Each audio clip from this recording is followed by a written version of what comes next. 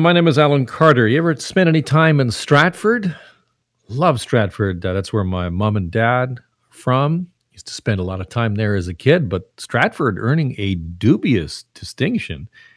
The city earning the 2021 Code of Silence Award for outstanding achievement in government secrecy for the way that City Council of Stratford handled a controversy over a glass plant that was never built. It was a Chinese glassmaker that had proposed building a $400 million factory on the southwest edge of Stratford. It would have employed 380 people. That whole project is now indefinitely paused. The company saying that the city was dragging its heels and paused it. But my next guest says what happened within City Council is extremely concerning. Jim Turk is director of the Center for Free Expression at Ryerson University.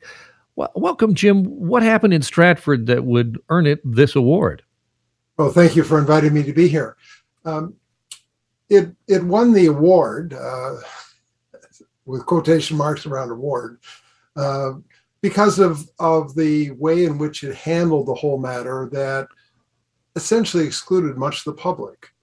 We give this award, and this award is given by 4 organizations: our center, the Canadian Association of Journalists, News Media Canada, which is the umbrella organization of most of the major media in Canada, as well as the Canadian Journalists for Free Expression. And we think it's really important in a democratic society for the public to have access to information about what their governments are doing. The government should be transparent. And our laws in Canada aren't very good. And so each year we invite public nominations for governments that aren't public in the way that they should be, don't share information readily with their citizens. And this year at the municipal level, we give an award to the most secretive federal department or agency, the most secretive provincial government, most secretive municipal, as well as law enforcement. And this year's recipient of the award, as you mentioned, for the municipal category is Stratford. And it has to do in part with this glass plant.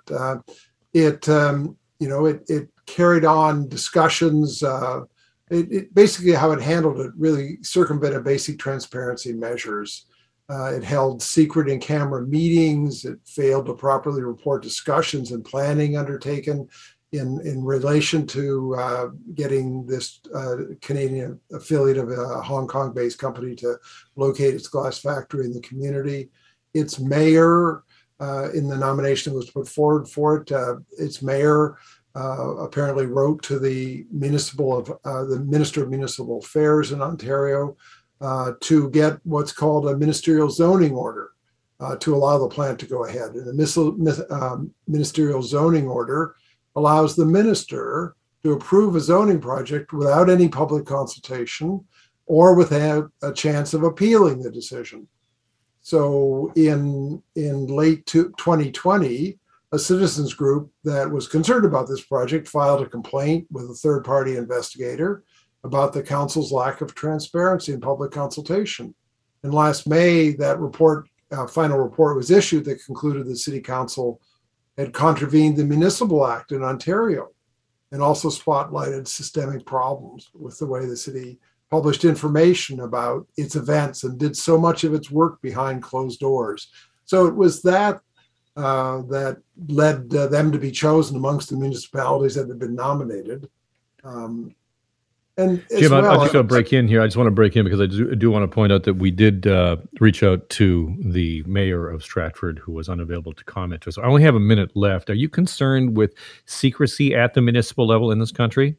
Yes, we are. And the purpose of this award is not just to single out Stratford, but to draw attention with examples of how governments aren't as transparent as they should be, and we need better laws to give the public and journalists and others who want researchers access to public information as rightly their information.